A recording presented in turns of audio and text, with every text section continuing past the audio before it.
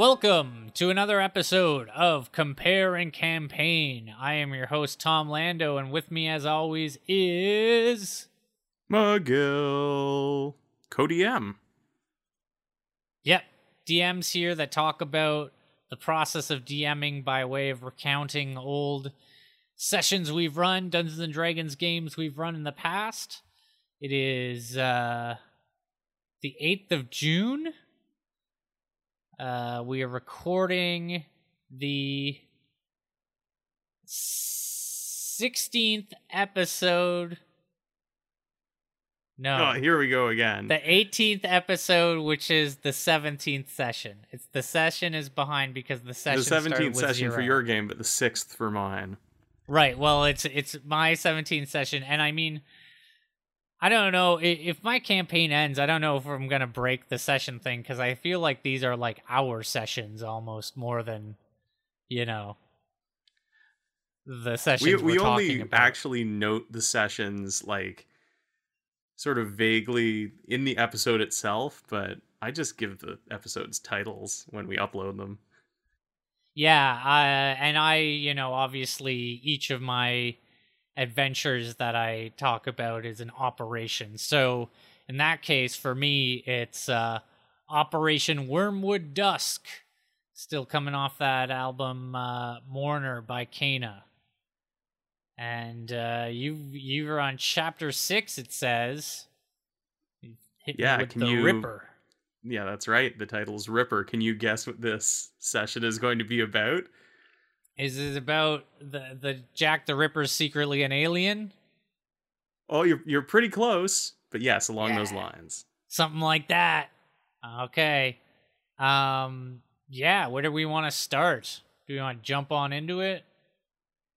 Sure, I might as well talk about this one because this is a pretty fun one, and this is I feel like this kind of unofficially marks the end of Act 1 of Minds, Metal, and Wheels Part 2, because as I've been alluding to previously, this is where things are really going to kick off in a big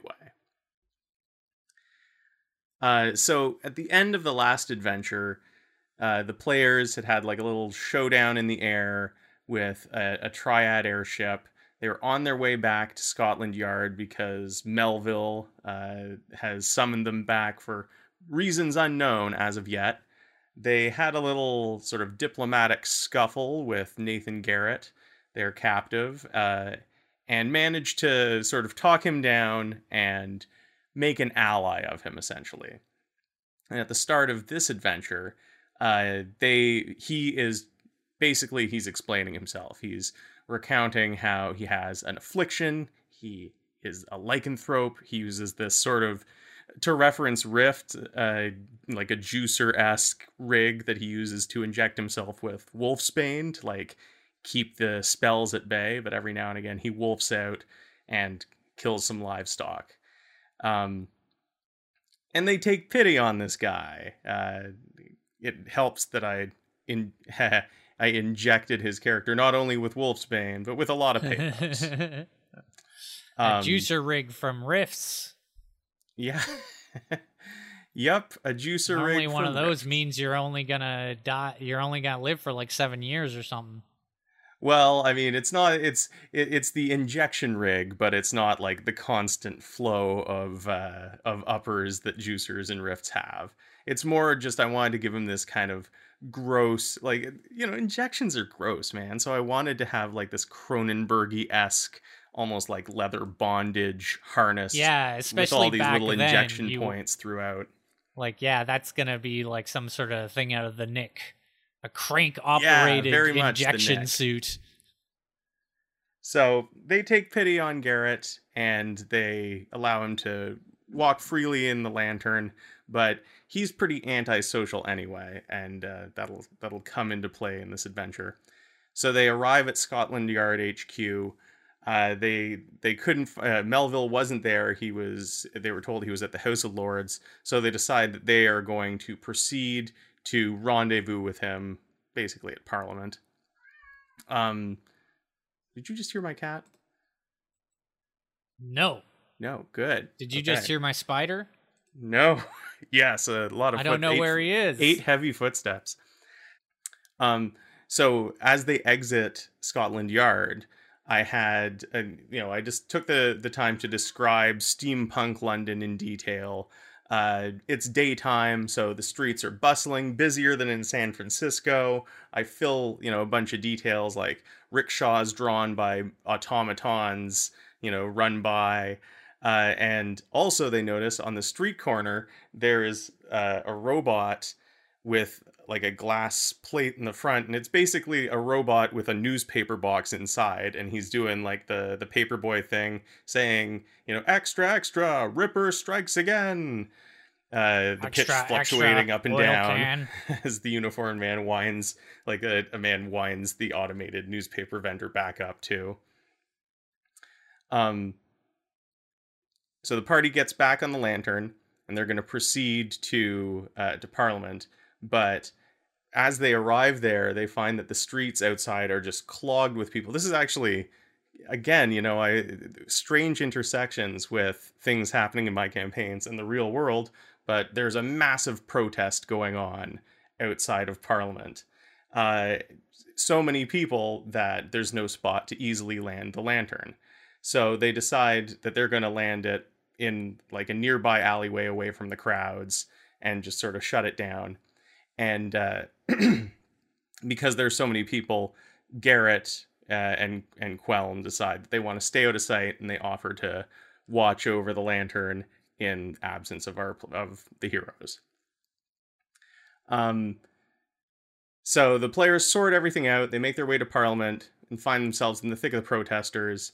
The protesters are shouting that Scotland Yard needs to do something about the Ripper because there's been another murder.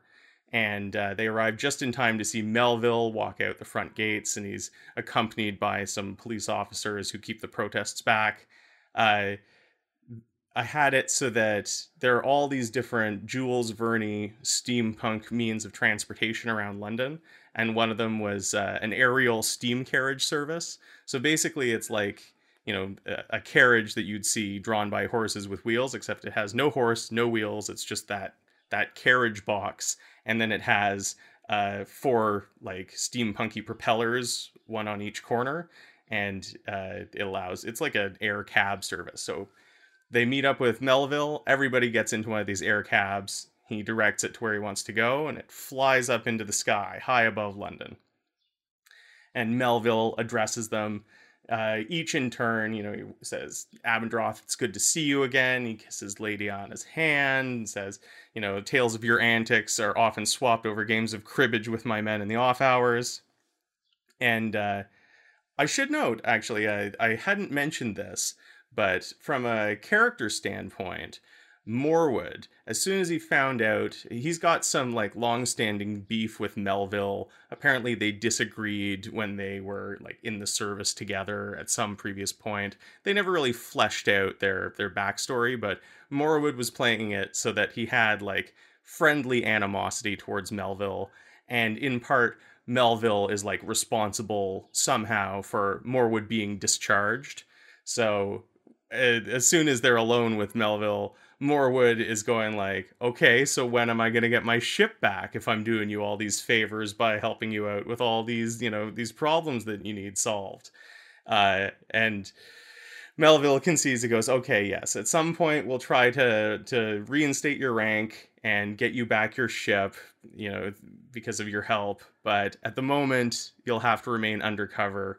And the last thing we need right now is, some scandal with a previously discharged officer being reinstated and like ousting a current captain. So for now, you're undercover. And then Melville turns and he sees Rath McGrath, and he goes like, and I have no idea who you are. So they introduce each other.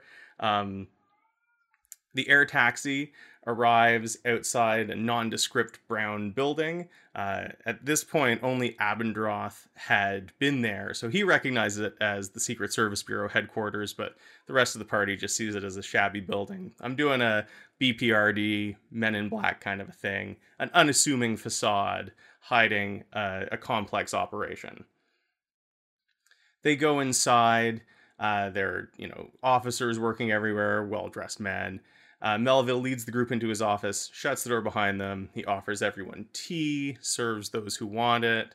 He has some booze if anybody wants it there too. And he also produces a box from in his desk, and it has like Morwood's war medals that he's giving back to him, the keys to the Narrow Street warehouse it was part of the investigation into Sutter's death, but now they're being turned over to Abendroth, so they have the warehouse full of Sutter's inventions at their disposal again. And he asks for a report. And I left it up to my players to do the full report. And they basically run it all down. And Melville says, like, this sounds considerably worse than we initially thought. The way these operations are scattered across the globe, but also working in partnership with working in concert with each other, suggests more than just impending war. It suggests infiltration, like an invasion under our noses. Enemies could be all around us, and we wouldn't be able to recognize them. So he says, from this moment on, we have to keep our progress in these investigations completely secret. No one outside this room, with the exception of Mr. Quellen, of course, must know of the details of these missions. And then they start talking about the assassination of the Martian ambassador, the Martian king. And the discussion started turning towards, the players were trying to go like, but why the assassination of the Martian king now? It doesn't seem like any of these facilities are ready to kick off yet. Like, the projects and experiments are still ongoing. And clearly, trouble is brewing, some sort of war force is being raised, but it's not ready to strike yet. So everybody's really confused as to what's going on there. And I gave the players the decision, they get to decide, it's another crossroads, the next course of action. They can investigate the scene of the latest Ripper murder. Melville also explains the details of that. The Ripper is on loose, and the latest murder is a body of a Martian woman has turned up in the Seven Dials. Oh no, snap! Yep. So the players get to decide if they want to investigate the Ripper murder first, or if they want to go to the Crystal Palace that has been locked down since the assassination, and they can investigate there as well, now that the scene has been fully cleared by Scotland Yard. The players decided that first they want to take a look at the Ripper, since that murderer is like still at large, needs more immediate attention. So they head towards the Seven Dials.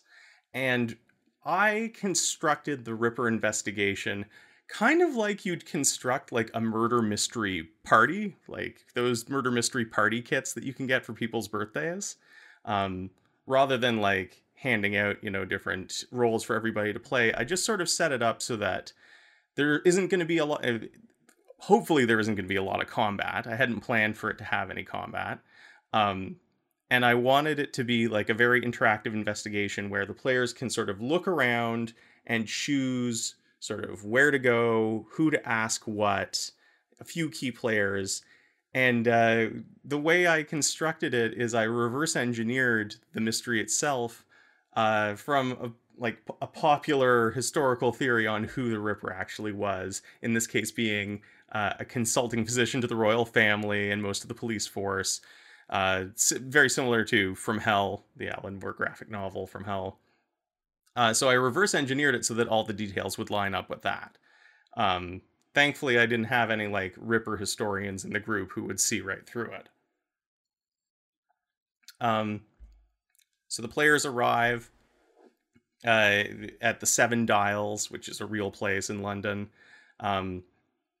Police are there, like, blocking off the area. A street preacher in somber black robes is shouting to a crowd of people that the Yard is wrong and the Ripper is in fact a saint, cleansing the streets of sinful filth.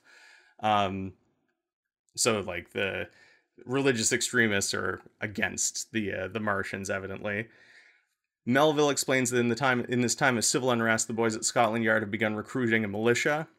McGrath sees a familiar face. He recognizes one of his friends from when he was in the Legion, a guy I named Passepartout after the character from Around the World in 80 Days. And the idea behind Passepartout is I wanted he's Passepartout because he's just going to turn up, like he's going to be a recurring NPC who just happens to sort of be wherever the players are as he floats his way from military mission to military mission.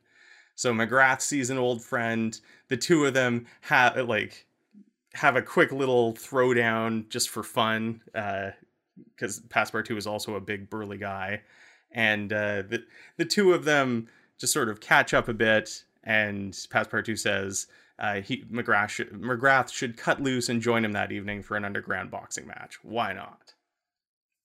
I have a lot of details here about the just sort of like the facts of the case. Seven Dials is an area that's rife with crime. The man heading up the latest Ripper murder investigation is Chief Constable McNaughton. Here are the names of the victims. In addition to the canonical 5 women who were murdered by Jack the Ripper, I also included that there were a few more murders that matched the Ripper's MO but weren't confirmed. And so the Ripper was in fact even more prolific than was previously known. And then, of course, the latest murder is that of a Martian woman. And it all depends on how the players want to investigate it, but George Philip Bagster is the name of the police pathologist working on the murder, and he is in fact the Ripper. And one key, here's sort of a key detail to really sell it, but the way the players found out it was him is because the women who had been murdered by the Ripper were prostitutes. They investigated the nearest brothel, and they found out that this guy, Bagster, makes frequent trips to the brothel. He never sleeps with the girls. They lie naked and blindfolded, and the players discover that's because he sits in the corner and then eats the organs of his victims as he watches them. Disgusting. What? Now, here's a detail that the players didn't know. Bagster was a consulting physician to the royal family and most of the police force, and the Martians have replaced him with one of their own. Since then, he's begun administering mind-controlling drugs to many of the top-ranking police officers, politicians, and the royal family. The weak among his victims are eventually killed and replaced by Martian and German spies, and the stronger victims are kept in a state of mind control and used to further the Alliance's plans. So this whole thing goes right up to the top. But the players don't discover all of that. They just discover that it's Bagster. They lock him up and take him away. The pit fight that was foreshadowed takes place in the basement of one of the pubs of the Seven Dials, in an area of the pub that's only accessible through the guarded rear entrance.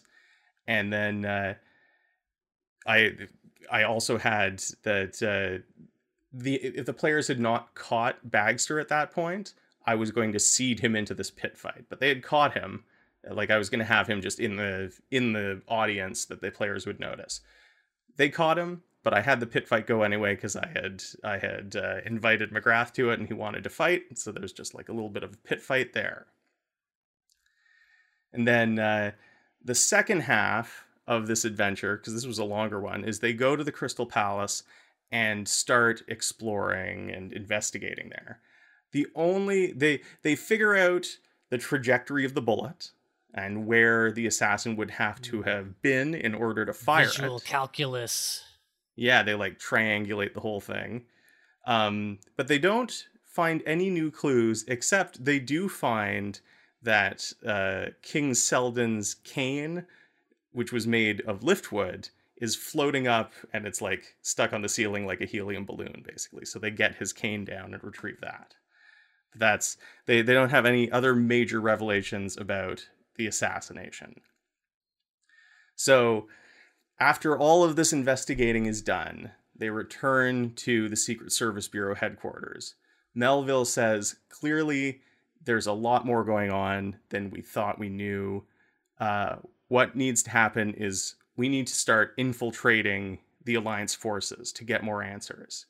The players have told him that they'd found a map of an area of Brazil in one of their first assignments. So he says, go to Brazil. Presumably whatever operations the Germans have going on there are already underway.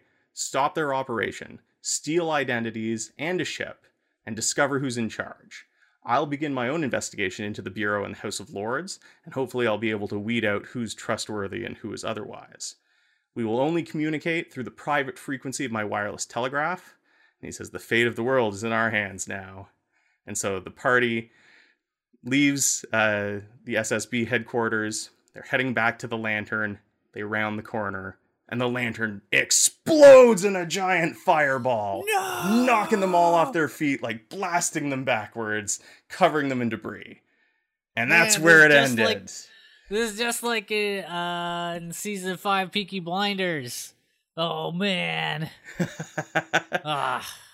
Yeah, gosh, Peaky Blinders would have been an ideal source of inspiration had it existed back then. That's the thing is, like, I worked on Minds of Metal and Wheels parts 1 and 2 before there was this real resurgence of like period crime dramas. Like, I feel like 2010 was maybe when like Boardwalk Empire kicked off, and that led to stuff like The Nick and Peaky Blinders. But that was all after I wrote this, and it would have been, I sort of retroactively lament that it would have been such a good source of inspiration. And I gotta make a shout out because now you got Warrior.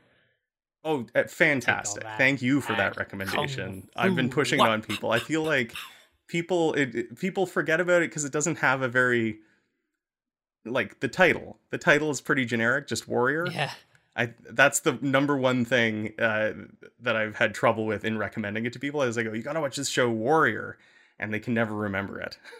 But it's also great. Another one that I think about a lot because of the current, political climate and the police and everything. But yeah, topical. Can't wait for that second season. Whenever it's coming, because man, who knows now. Yeah, really. But yeah, is there? I guess ended with a bang. Yeah, this was a pretty tight one because I wanted it to be. That's the thing. I feel like maybe I've mentioned this before, but you always have to have this balance in your adventures so that your players have enough interaction to make it feel satisfying. Like, you can't just put them on rails. You got to let them do some of the work themselves. And because this wasn't going to be a combat-heavy adventure, you have to fill that. Combat does take a lot of time, even when it's fun. So you got to fill that time somehow. And in order to do that, I just had to like cram all the information I could into every interaction they had, so that it always felt like each new revelation was like turning over a rock and like uncovering something big. So yeah, I don't really have anything to add unless you want to ask about like Jack the Ripper. I should say that about this time, like, we're talking about sources of inspiration and how, I didn't have things like Boardwalk Empire or The Nick to draw ideas from. I was drawing ideas from Hell, both the graphic novel and the movie, because I don't think the movie's great, but it is pretty stylish, which I liked. And also around this time was probably like the first Guy Ritchie Sherlock Holmes movie. It was a bit of a source of inspiration. Again, not that I love that, but it's fine. It's a fun time. Yeah. So, was in your version, was he eating those women alive? No, he was disemboweling them, and then he was going to a brothel and staring at naked ladies on beds that were blindfolded, and while he was sort of lusting over them, he was eating the uncooked organs of his victims. Of the previous victims. Yeah, the previous victims. He was bringing them to the brothel. There was again, it's COVID time. It's hard to get these chat connections going right, but you cut out a bit, and for the whole time I was like, wait, he blindfolds the ladies and then eats them? Wouldn't they notice they were being eaten? No. He wasn't eating the women who were blindfolded. He was removing the organs from his victims and then bringing them with him to the brothel and eating them while ogling ladies. That was going to be... I had to plot all these little details so that the players could catch on at any point in the timeline of this adventure. And so one of the details is like if they had stopped Bagster on his way out of the pit fight, for example, maybe they would have seen blood, on one of his pockets, or he had the organs on and they could smell something was wrong. I had to give every opportunity to catch this guy that I could. It's a wet red bag you got there, Bagster. What's in the wet red bag? Exactly. Meat. Okay, well, should I be launching into mine now? Yeah, go for it. Operation Wormwood Dusk. When we left off, the players were on the trail of the Nightside Eclipse. Guy Mourner and his magical advisor Carmen the Immortal, the Hag, who had sprung out of hell itself. They had just fought some of the cannabis corpses, these new sort of swamp thing, elemental undead that the Nightside Eclipse had just brought to Drael, basically, and they had teamed up with an orc in the process. But after meeting up with that orc, they were hot on the heels of Mourner and Carmen, and they knew, basically, that the direction that they were headed was towards the human capital of Austin, which they previously defended from orcs who were rampaging out of control when their leader was switched with a doppelganger. But now, the situation with those orcs was that they could...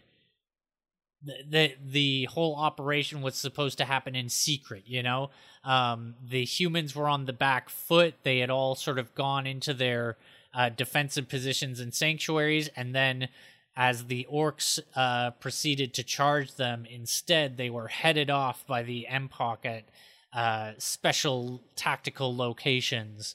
And so the people of Austin in that case never knew that the Empok were responsible for that defense. They just knew that when the final charge was supposed to come, it never came. And in this case, however, the Nightside Eclipse was attacking Austin pretty directly, and the players were having to just rush to the site and were sort of playing catch up by the time that they got to the city. And so they get to the city of Austin, and it is already under attack. It is already being overrun. This is a city that has fairly recently dealt with a pretty large-scale orc attack, and now they're suddenly being attacked by these monstrous, vegetation-enhanced undead, the Cannabis Corpse. In addition, they're being attacked by ogre zombies, minotaur skeletons, regular skeletons, white zombies. It's a bad scene. The undead are overrunning Austin, and the players are effectively, they're effectively too late, They can only sort of do damage control at this point. So, they get in touch with a human who I think is part of the local militia. The situation is chaos, so they are basically just meeting up with whoever they can.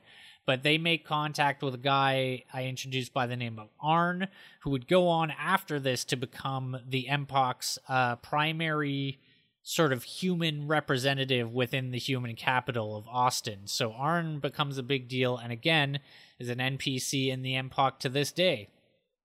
But they get in touch with Arn, and he's sort of their contact on the ground. He's not with the Empok yet. He's just, the guy that they talk to say, okay, what's going on? What is the situation in Austin? Obviously, it's bad. The primary situation is that the Minotaur skeletons are, big groups of them are breaking through the city at its various, walls and gates and whatnot. And since there have already been so many points where these Minotaur skeletons and ogre zombies have been able to break through, it basically came down to, there was some initial stuff where sort of outside the walls, they fought, I think, an ogre zombie and a couple of Minotaur skeletons, just to sort of, this was to make contact with Arn in the first place. But already it was clear that there were a lot of fairly high level, or not high level vampire, but high level big brutes in terms of combat types that the party would not be able to easily just like whittle down. And so while they did do some fighting with these Minotaur skeletons and ogre zombies, I think pretty quickly their decision in speaking with Arn was, we have to like cut the head off the snake, basically. We have to do our best.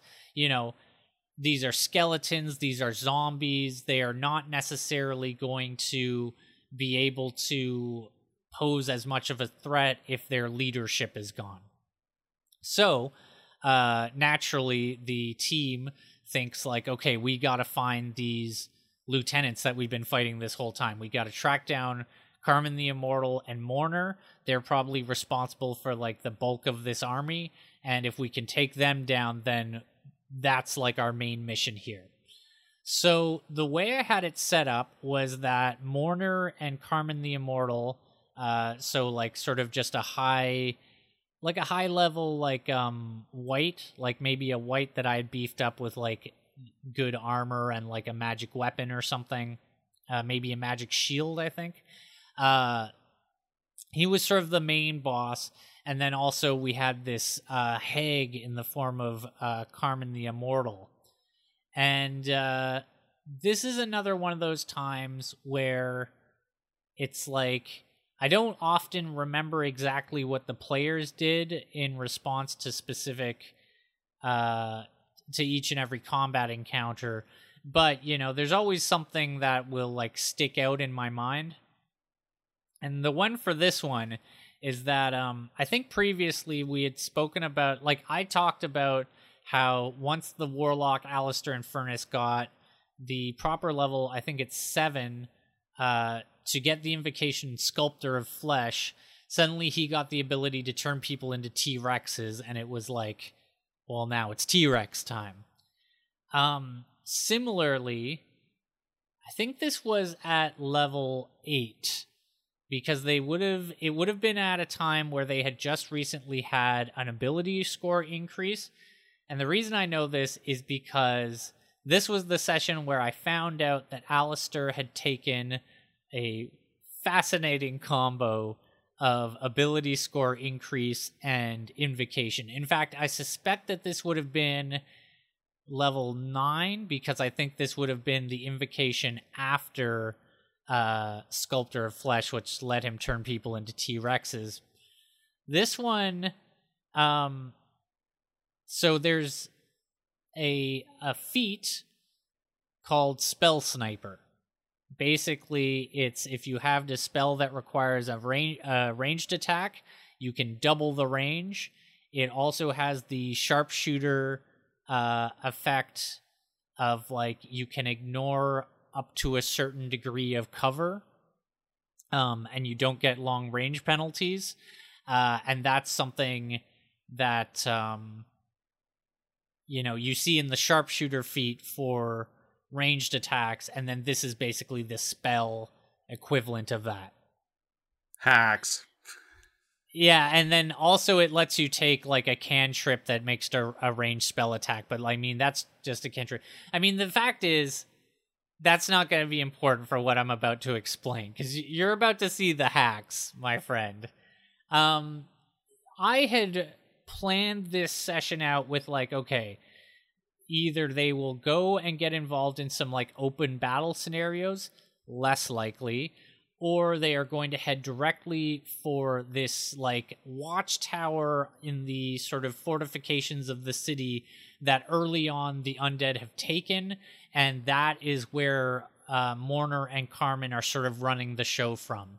Carmen has like a floor of the tower that she has marked out with a ritual circle, and she is sort of like running the magic center of the operation from there. And then Mourner is in the level above her, just sort of like as the command officer. And so my plan is that the characters are going to head for this tower. They're going to like, they may fly there. I think they did fly to get there because like it's just such an expedient way. I mean, Alistair has fly. I think Valfar and Draglin Guy also had fly. They had flying items, as I've talked about in the past. So I think I expected them to like fly to the tower, but what I expected was for them to like land and then battle their way up the tower and sort of have like a classic boss fight with Mornar. But something tells me that's not what happened. No. See, the tower had like arrow slits and whatnot. Like, obviously, there were points through which Carmen's like ranged defenders could see out of the tower, and like points through which Carmen, as this sort of like magic linchpin to the operation, could also look out over the battlefield. And I had not accounted for Spell Sniper, and I had certainly not accounted for Spell Sniper in combination with the Invocation Eldritch Spear, which doubles the range. No, it increases the range of the Warlock's Eldritch Blast to 300 feet. So, with Spell Sniper, Eldritch Blast, which is a great damage cantrip, by the way. It's a great pick for... Also, you can modify it a lot with invocations if you're a warlock. Basically, his main attack cantrip, Alistair could now fire at enemies in cover without penalty at 600 feet. So, basically, Alistair became this sort of... Like, why not just give it unlimited range in game terms at that point?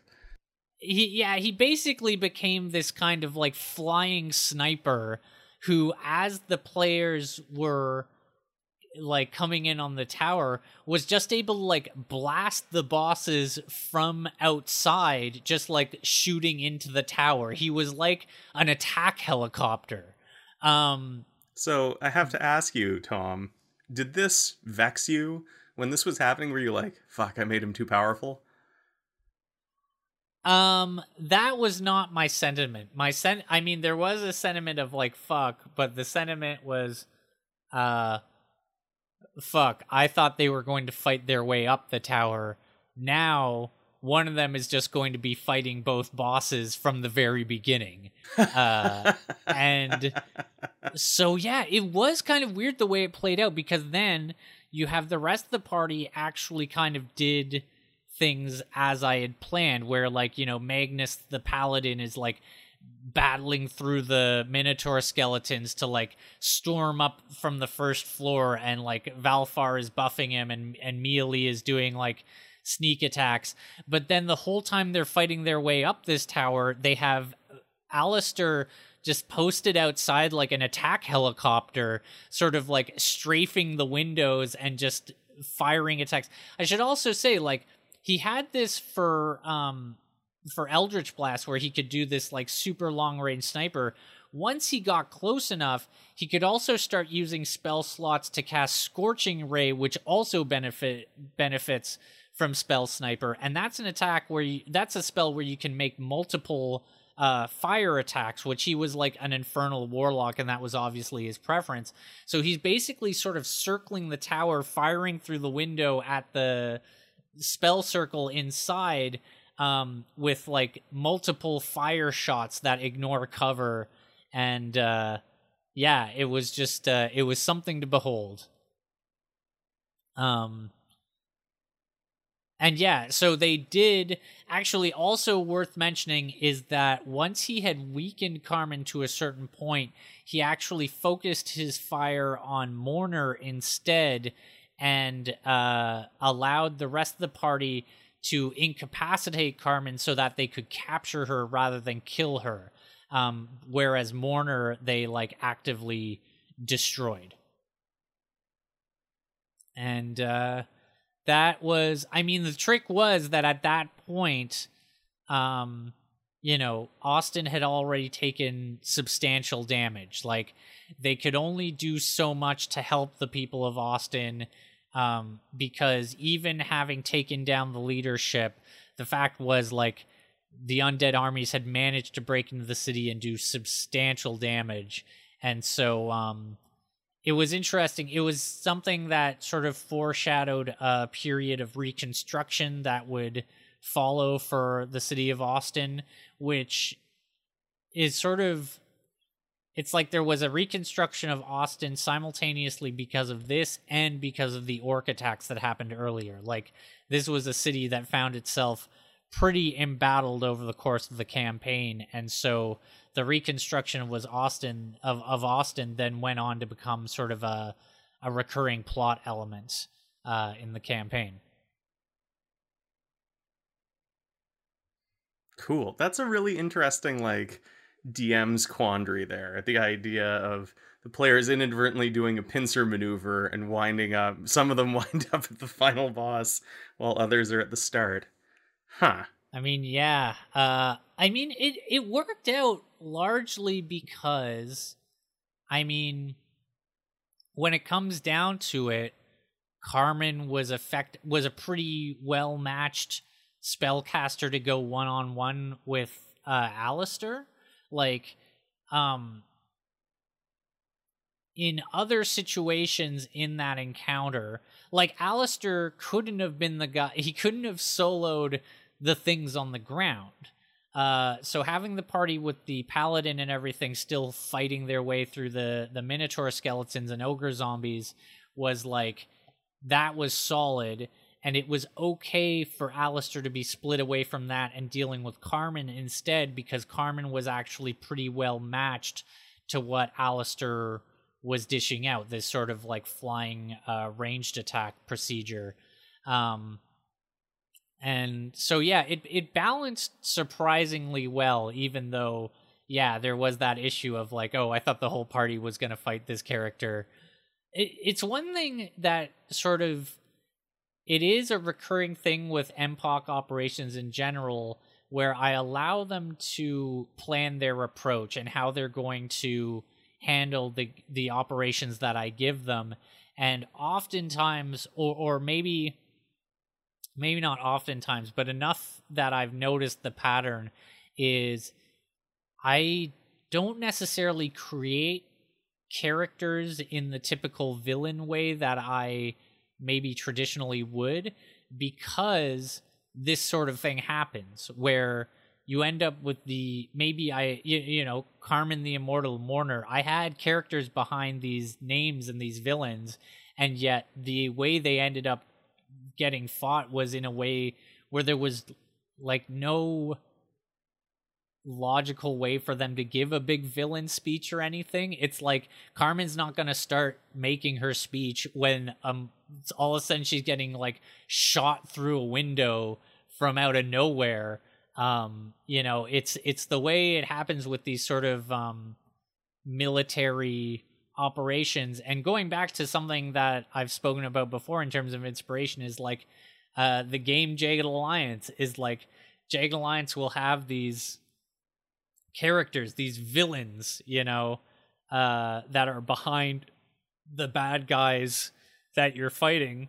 And then when you finally fight those villains, it just comes down to like, oh, I put everybody in a good tactical position. The evil tyrant got sniped in the head from like 500 yards, and then the game just ends kind of unceremoniously. Just like very abruptly. It's like, then suddenly it plays a cutscene of newspapers being like, oh, tyrant assassinated, blah, blah, blah. And it's like, oh man, after all that, it was just down to one bullet, and then the game ended. I mean, I guess both of our games ended kind of abruptly. Yeah. Though in my case, it was, and in truth, the players did have some time in this session for like the mop up, at least getting a sense of the scale of destruction that Austin had dealt with. And they had made the contact of Arn and said like, okay, well, the MPOC is here for you guys. Like, realizing that they could set up an alliance where they previously didn't really have one. They sort of made themselves part of the plan to rebuild by making sure that the MPOC had their fingers in that pie. I like pie. Shall we see if the tavern has any pie? Oh, good call. All right. Here we are at the Non-Euclidean Tavern. I got a pretty good one today. I'm pretty happy with. Awesome. I got a pretty basic one, but also a DM rant to go on, so it'll be a fun time.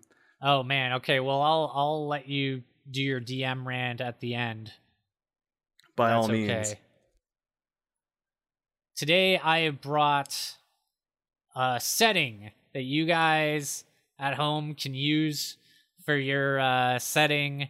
It's a cool kind of you'll get, I'm hoping that I'll just give you the rundown and you'll get a feel for what kind of what kind of setting this is and then what kind of adventures you'd run in it. It's called Tassyland. The setting of Tassyland. Can you imagine what maybe Tassyland is? Tassyland. No, not off the top of my head. I keep on like real place names are popping into my head, like Tasmania or Swaziland. Hey, you actually got it in one. It's Tasmania. It's Tasmania. It's post-apocalypse Tasmania. It's Tasmania after the bomb. And lest you think that After the Bomb is the RPG, no, my friends. After the Bomb was a supplement for Teenage Mutant Ninja Turtles, the RPG. And then this comes from the supplement for After the Bomb, Mutants Down Under. Okay, this is making more sense now. The Ninja Turtles connection, I definitely get it. There was that Australian like anthropomorphic mutant kangaroo guy, right? Walkabout, I think his name was. Oh man, this is basically his book, my friend. Well, I mean, really, it's perfect because it's for any Palladium system, and it has so many races. It has kangaroo people, it has koala bear people, it has wombat people, it has emu people, man, whatever you want to be. But we're just covering Tassyland today. So it's Tasmania after the bomb, down under. Population, 3,200 humans, about 7% with mutant powers, 128,000 mutant sheep, and approximately 200,000 assorted mutant animals. The government, Tassyland, sometimes called Tassie, and known in historical times as Tasmania, is now a constitutional monarchy modeled after the pre-praying British government. King Bruce is considered to be the last surviving member of the British royal family, so his title also includes such archaic flourishes as Defender of the Faith, Ruler of the British Commonwealth, Emperor of India, and Governor-General of Canada. Which is funny because there's already a Rifts Canada, which probably conflicts with what's going on here. You could run a whole campaign of the war between Rifts Canada and Tassyland over control of Canada. I mean, not gonna lie, I'd play it. He is also recognized by several of the Dreamtime Aboriginal tribes as considered by them to be some kind of Grand Chief, although they do not recognize or respect Tassyland. It's actually an important note in Mutants Down Under that there's been, basically because of the sort of rifts kind of stuff going on, there's been like Dreamtime as a concept is now like sort of a fully realized like psychic space that allows the Aboriginal humans of Australia to they're fully at peace with their mutant population, basically because they're fully able to communicate, whereas in other parts of the Rifts world there's like big divides between the humans and the mutants and whatnot because they haven't had this like psychic chat space effectively to negotiate within. So that's what it means by the like Dreamtime Aboriginal tribes, which is just kind of a neat setting flourish. Militia. The Royal Militia consists of 4,000 recruits, mostly mutant animals. This is still a rather informal group without much in the way of official structure. Communications. Tassiland operates a national radio station, which can be heard as far away as Jakarta. Also, Jakarta are like bad guys in this setting. Like, I guess it's being run by some tyrant and his army of mutant water buffaloes. But and like, I don't know. There's like hostility between Jakarta and like, I think at least Australia or whatever. Anyway, it regularly broadcasts weather reports and news. There are also 2 privately owned newspapers in Tassiland.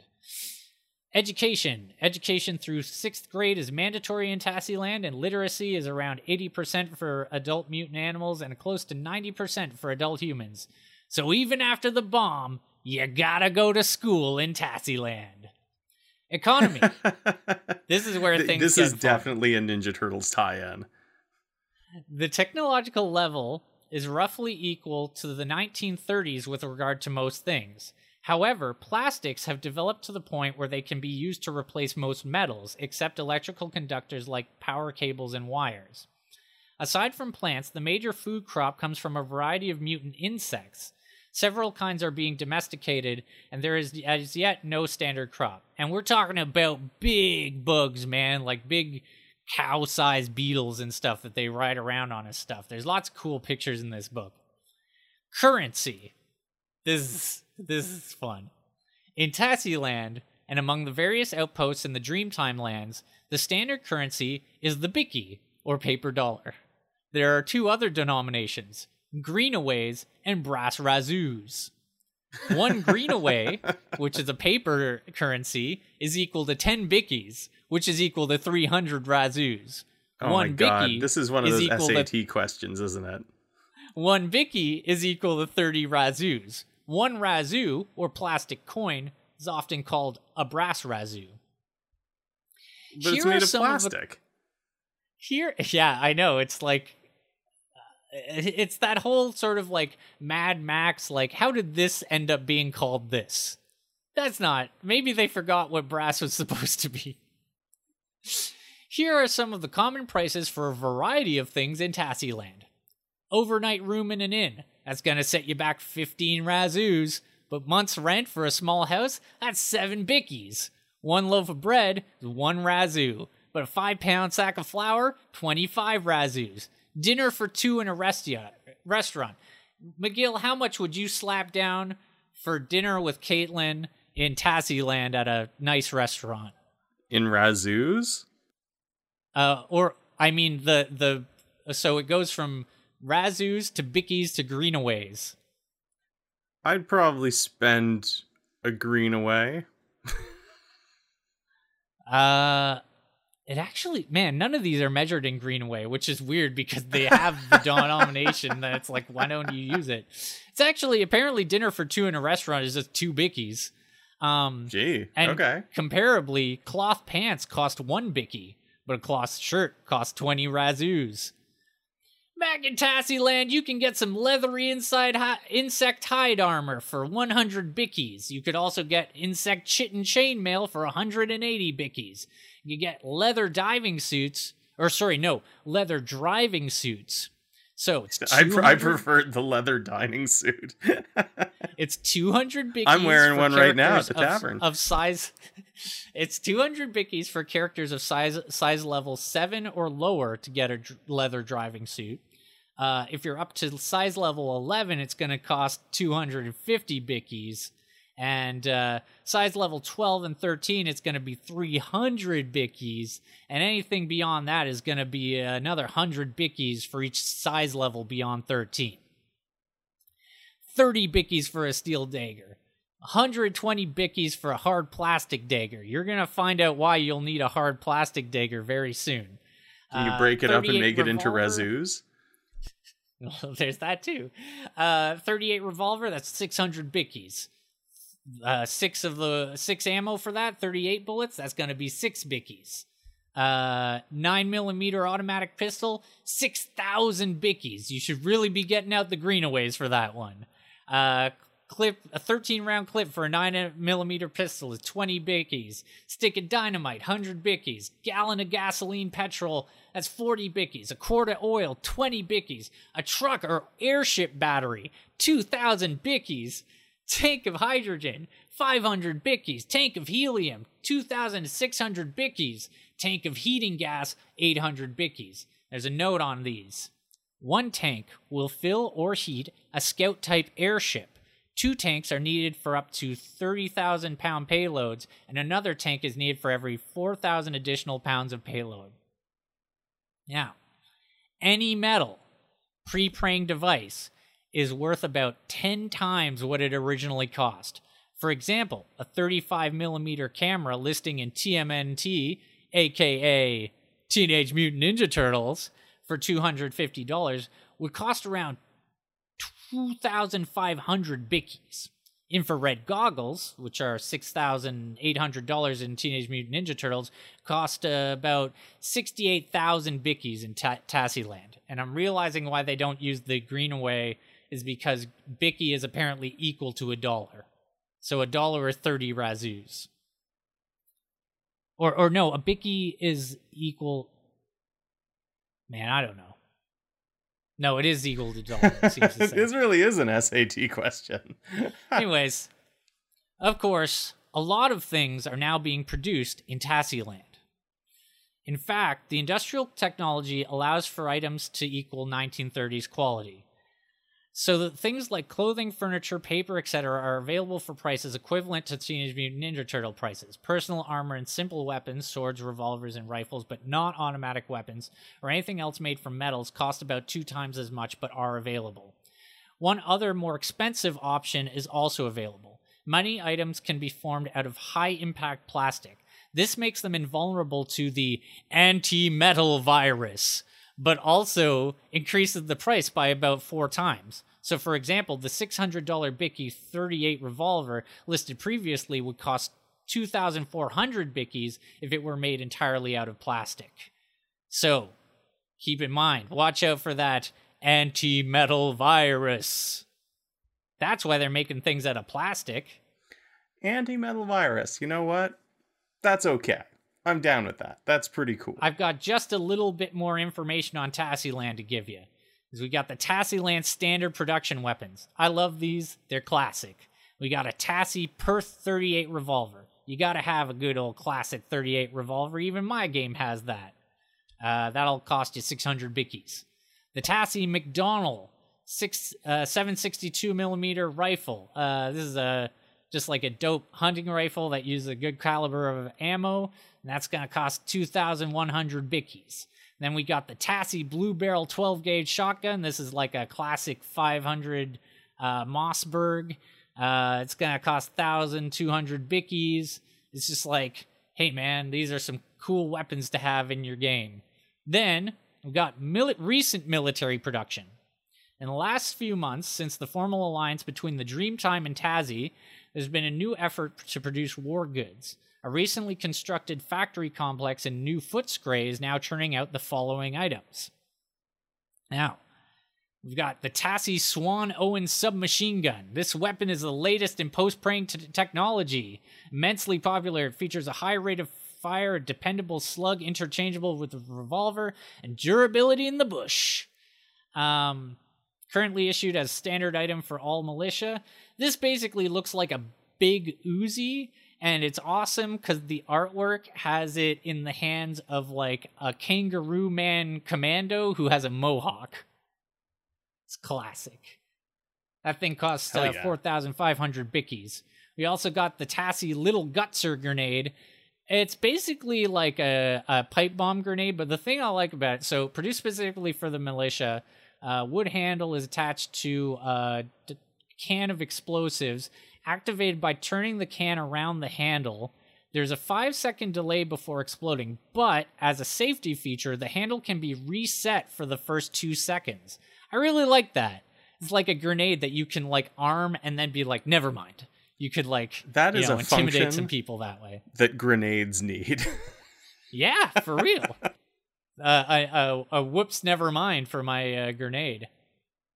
So it has no given price, so it must be only, militia only sort of thing. I don't know what it costs on the black market in Tassieland. We've also got the Tassie Peddler radio, the first two-way field radio produced in Tassieland. It comes with a large box, blah, blah, blah, handheld microphone comes attached. You got to have your radio for your Crazy Rifts games. Picks up national station from anywhere in Aussie land.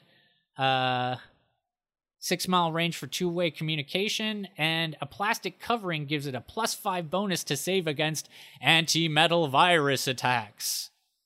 And finally, the Tassie SAF assault rifle. Production problems and ammunition shortages have held up full production of this new weapon. It's supposed to be standard issue for the militia, but barely 50 are being produced each month. An alternative, all-plastic design is still being considered. The plastic would shave 3 pounds off the weight and make it invulnerable to anti-metal virus attack. But that thing has a price of 6,800 bickies. And yeah, so that's everything you could... That's, have a cool-ass game in Tassieland. It's like mutant animals in 1930s Australia with that's awesome. That's pretty cool. I like how down the lore rabbit hole that one is, where it's like a spin-off of the Ninja Turtles game, and then this is a spin-off of the spin-off. Yeah, I like I basically just said everything that is in the small section on Tassieland, and yet that selection of things is I almost want to take that challenge and make a game just within those restrictions. Is just have some conventional firearms in a 1930s thing with some mutant sheep, and it's a constitutional monarchy. It's wild. It's a good setting. Good find. I had never heard of that before. Yeah, I'd say it's worth a Greenway at least. At least a couple of Razoos. Definitely more than... I'd say it's at least a Bicky, which is 30 Razoos, so... Anyway, what do you got for us? All right, so the first thing that this is a DM's resource that I thought was really cool. It relates to what we were talking about on our last episode when we were discussing those 10-hour ambient noise mixes that you can find on YouTube. You were talking about 10 hours of a deep fryer. But I also mentioned that I used the 10 hours of the Starship Enterprise engine room whenever the players were on the Lantern as background audio. Well, guess what? There's a really terrific website that also, apparently, I haven't tried it, but it works with voice assistants like Google Assistant or Alexa, tabletopaudio.com. It is 100% advertising free, operated through Patreon and donations, and I think this is just awesome. Sadly, it's been far too long since I've played run any in-person D&D games, but for your in-person D&D game, you can't go wrong with this. There are ambient... Hey, I actually have something to tell you then. If you're using Roll20 for your games, Tabletop Audio has its full catalog built into the Jukebox feature, which is available in the free version of Roll20. So you can actually have Tabletop Audio playing through a built-in plugin within Roll20 if you're playing online. What a fantastic feature. Man, those Roll20 guys, they really think of their players and their DMs, don't they? So Tabletop Audio, it has these audio mixes that you can do music. There are mixes that are ambient sounds and minimal music, the Castle Kitchen, for example.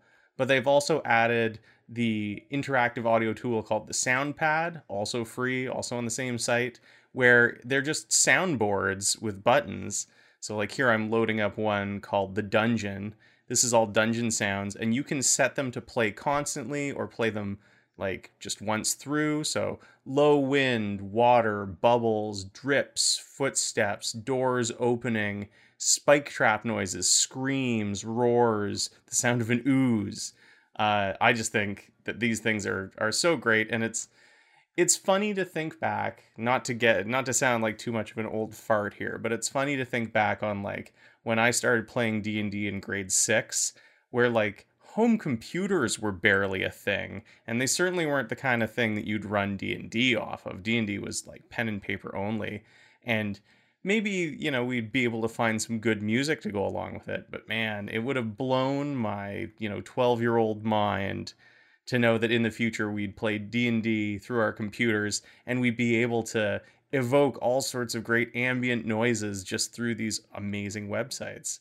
There's so many good Cyberpunk Bar. I should note that Tabletop Audio is not strictly for fantasy. They have sci-fi. Here's historical that I would have used the hell out of for Minds of Metal and Wheels. Modern, nature, horror, just straight up music. It's great. What an excellent service. And now a rant. You want to hear my rant? Before you begin your rant, I just want to see if I can pull up. Well, what's this rant about? This rant is unrelated to Tabletop Audio. Okay, because I just wanted to pick out, because I am running a game in Roll20, and so just a shout out. 2 tracks that I use in my combat playlist for Roll20 in the jukebox are Cry Havoc by Tabletop Audio and Field of Heroes by Tabletop Audio. Both good go-to combat music tracks if you want to put on something. Just keep it from being like oppressively quiet when you guys are rolling dice and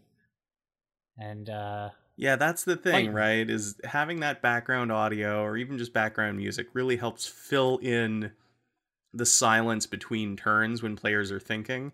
It helps maintain that momentum, I really find. I should note that they have an ambient sound and music combo called Tarrasque Interior, and I was really disappointed that it wasn't like the bubbling of the Tarrasque's stomach. Yeah. Was it just a Tarrasque inside? It's just like a cavernous hold with some minimal music. I mean, that's the only kind of thing going to be big enough to hold a Tarrasque in it. Yeah, exactly. So yeah, rant on. All right, so this is related to my campaign and going through my notes, and the one thing that is less included. Like, I do make notes, but most of my notes on my adventures are just from my perspective, and they're the details that I'm going to be using. And I note down stuff that the players do, but far less than I note down anything else. And one of my rants has to do with Whiskers the Tiger, who belongs to Wrath McGrath. And where was Whiskers? Presumably Whiskers was on the lantern when it exploded, but we'll find out more about that later. But Whiskers is basically a familiar. My rant is about familiars. Familiars drive me crazy, Tom. Why do you think familiars drive me crazy? I mean, okay, I think it depends, because rules is written familiars in 5e, they can die, and like they are not even regular animals. They are like fey creatures and stuff. They all have some sort of magic origin. Yeah, they're sort of like the that you can, daemons from his Dark Materials. They always have a magical explanation of why you can pull them back out of thin air after they've exploded, been blown up in a fireball, that sort of thing, which is good. I think that's like the most important part. I feel like what you're going to be talking about is like animals that players keep around that do not have that sort of contingency. It's a bit of that, but even like your standard magical familiar, the problem I have with familiars is that they are like Mark from the Gamers. They are only there when the players remember them. And normally, like there are some exceptions to this. Also, Mark from The Room. Yeah, I feel Hi, like Mark Mark. from the room. There are some exceptions to this. Like Caitlin played a character in a campaign that I ran that was based on the TV show Firefly, so like a space western kind of a thing. And she had a character who had a pet dog. And when she was like, "Can I have a pet dog?" I was like, on the condition that you treat this like another character, because if you own a dog, that dog is a person in your life. Like they're a member of your family, they're a friend of yours, and they are a fully realized being. And it always bothers me in RPGs when somebody has a familiar and then they just don't like nothing. You don't know if they have the familiar or not until they're suddenly like, oh yeah, I have a Raven familiar. I'm going to use it to do this. And as a DM, I always find myself going like, yeah, but what was it doing up until that point? Was it just sitting on your shoulder when you swam across that lake earlier? That kind of thing. So I do think that they really did a good job in correcting familiars in 5th edition by having sort of that magical component to them where they can sort of reappear out of thin air if they die, kind of a thing. But They're also so useful in 5e that it's unlikely that you're going to forget where they are. Like, I particularly like the fact that familiars can give you the help action, can use the help action to give you advantage on the attack is just like, you gotta know where your familiar is in combat. It's so useful. Yeah. Part of my frustration, though, is just that they are ostensibly living beings, but they're treated like any other piece of equipment. And that always bugged me. Because a familiar, I definitely like agree an with actual this. familiar, like a mage would have, is something like the owl Archimedes to Merlin. And Archimedes has a personality and talks to Merlin and interacts and is its own character, whereas far too many familiars that players in my games have played, they're accessories, they're gear. Yeah, I think I agree with this in that it bothers me. It's funny because so there are like Pillars of Eternity, for example, has a thing where basically you can collect pets and keep them in your inventory, and like the pet that you have equipped is the one that like follows you around visually and gives you some sort of like bonus.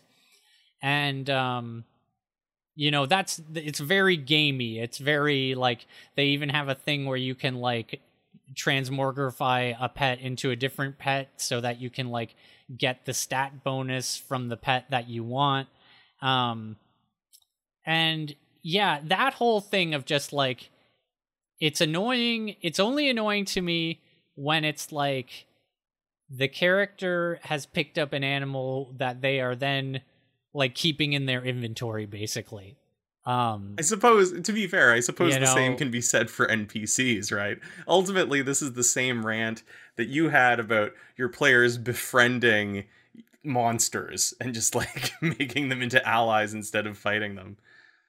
I guess, although like this is one thing that I think kind of solves both of those problems for me is like when we talked about that in the past, the example was the ogre zombie, and that was just something where like they made a friend of him, and then like I just sort of like figured out a plot thing, like a place for him to go in the plot. And similarly, I have had, like at this point, basically the MPOC has a reference that they can send characters to if they need like a daycare for their pets, basically. Like it does, it happens often enough that at this point, it's like if a character picks up a pet, I generally give them the ability to like leave the pet at like a care facility while they go on adventures, so that I'm not constantly dealing with like, hey, is your pet in your backpack when you get hit with this fireball? Like that's just right, I don't exactly. want to deal with it. They don't want to deal with it. I don't want to deal with it. So I feel like this is something that I've talked about in the past about my campaigns, is that there's very much like a separation between the operations and the downtime activities. And having that separation is like, that way I can basically say weird NPCs that they befriend, pets that they pick up, I can put that all in the downtime section of the game, and then the operations, it's like, well, they're not here. You guys are just here with your equipment now. Yeah, I dealt with that in my Greyhawk campaign by giving my players a parsonage that was like their headquarters, and Right. anytime they picked up an NPC or a new animal, they'd just sort of send them there, and the NPCs that they picked up would tend to the animals they picked up. It'd be funny to have that place and then have like give them a chart of like how much each upgrade for that place will cost, and like watch them plan out like, oh man, we need more money so we can build the Narthex. That's 2,000 right. more gold and we'll have the Narthex for our parsonage. Well, did I talk about this? I can never remember what I've talked about because I talk about RPGs so often, but did I tell you about the features of the parsonage? This is another sort of prime tavern topic. No, but yeah, we should definitely save that for another one. All right, yeah, we'll talk about the parsonage next time. But I think otherwise, this has been a pretty solid episode. I should say so. Lots of intrigue, big cliffhanger moments. I'd say it was worth a bicky. At least a Greenway. Yeah, no, Greenway is worth more. I don't know if this was a $30 podcast or no $10 podcast. Who knows? Oh my god! Well, if certainly you want to give $10 to the not worth it podcast, now. contact us on Facebook. Comparing Campaign on Facebook. We got comparingcampaign.wordpress.com if you want to see our supplemental material, our pictures, our links to things like Mutants Down Under and all that other stuff. And if you want to get in touch with me, just kind of personally, you can hit me up on Twitter. I'm Narnog, NAR_NOG. I don't think anybody has tweeted me yet, and I will be shocked the first time it happens, let me tell you. Tweet Tom now. Not me. Except it is me. Anything else? Level up your character. As per usual. Yeah, and like, man, I really want to do that like Tassieland game now. This is the thing is that we do this tavern thing and then I actually want to do all the things. It's like, I can't do all the things. Sure you can. It's too much things, my man. Do all the things. I can't even, man, I feel like I'm like so close to biting off more than I can chew campaign-wise. Anyway. I mean, I guess my Cyberpunk game on the side is going pretty well at this point, so that's good. It's maybe it's that trouble of I'm becoming too comfortable and too confident, and I'm like, yeah, I could probably do another game. And there's another part of me that's like, don't do another game. Are you insane? You're already doing like 3 games. You're running 2 of them and playing in 1. Plus a podcast. So anyways. Yeah. Take care, guys.